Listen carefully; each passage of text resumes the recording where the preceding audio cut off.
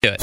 Chicago's most fun afternoons with Scotty K. All right, so you know what I like to do is help as many teachers as I can, one teacher at a time. I'm going to send you the text code to get our next teacher's Amazon wish list to help clear the list and get her supplies for her classroom that she needs. But today we're going to talk with Devin, who, Devin, I believe you just went back to school this week, right? Did you find out who the troublemakers are yet in the class? No.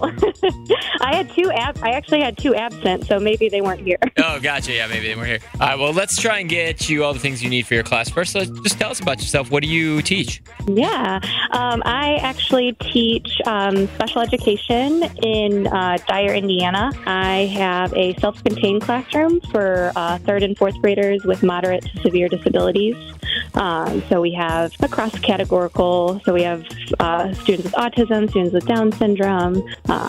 So I've been doing this this will be my 7th year. Oh, wow. Something that we really have such a wide variety. So like adapting everything, it's very individualized. Yeah, I was going to say, because there's no one answer for everything. No, no not. one way to learn. So you got to, it's very individualized.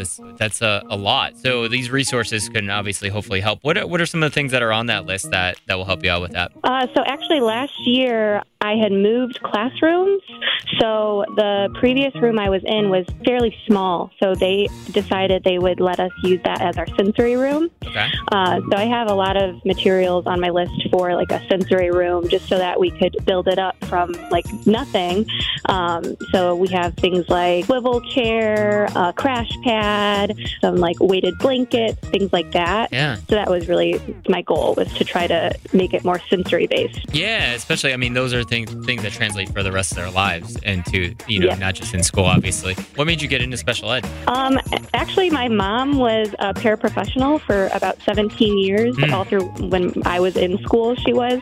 So I would go and help in her room a lot. And then when I was in high school, I was a peer mentor in the room she worked in. And it just always felt good. And then when I was in college, I actually did my undergrad in speech. So I was going to be a speech therapist. And then towards the end of my college education, I realized actually I want my own classroom. So yeah.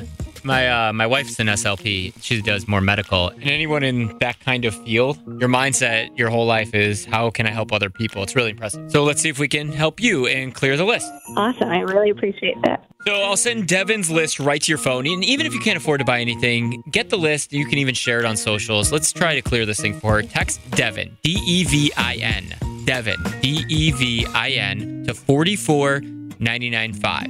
44995 Devin. Text it right now. I'll send you the list. And Devin, thank you for all you do.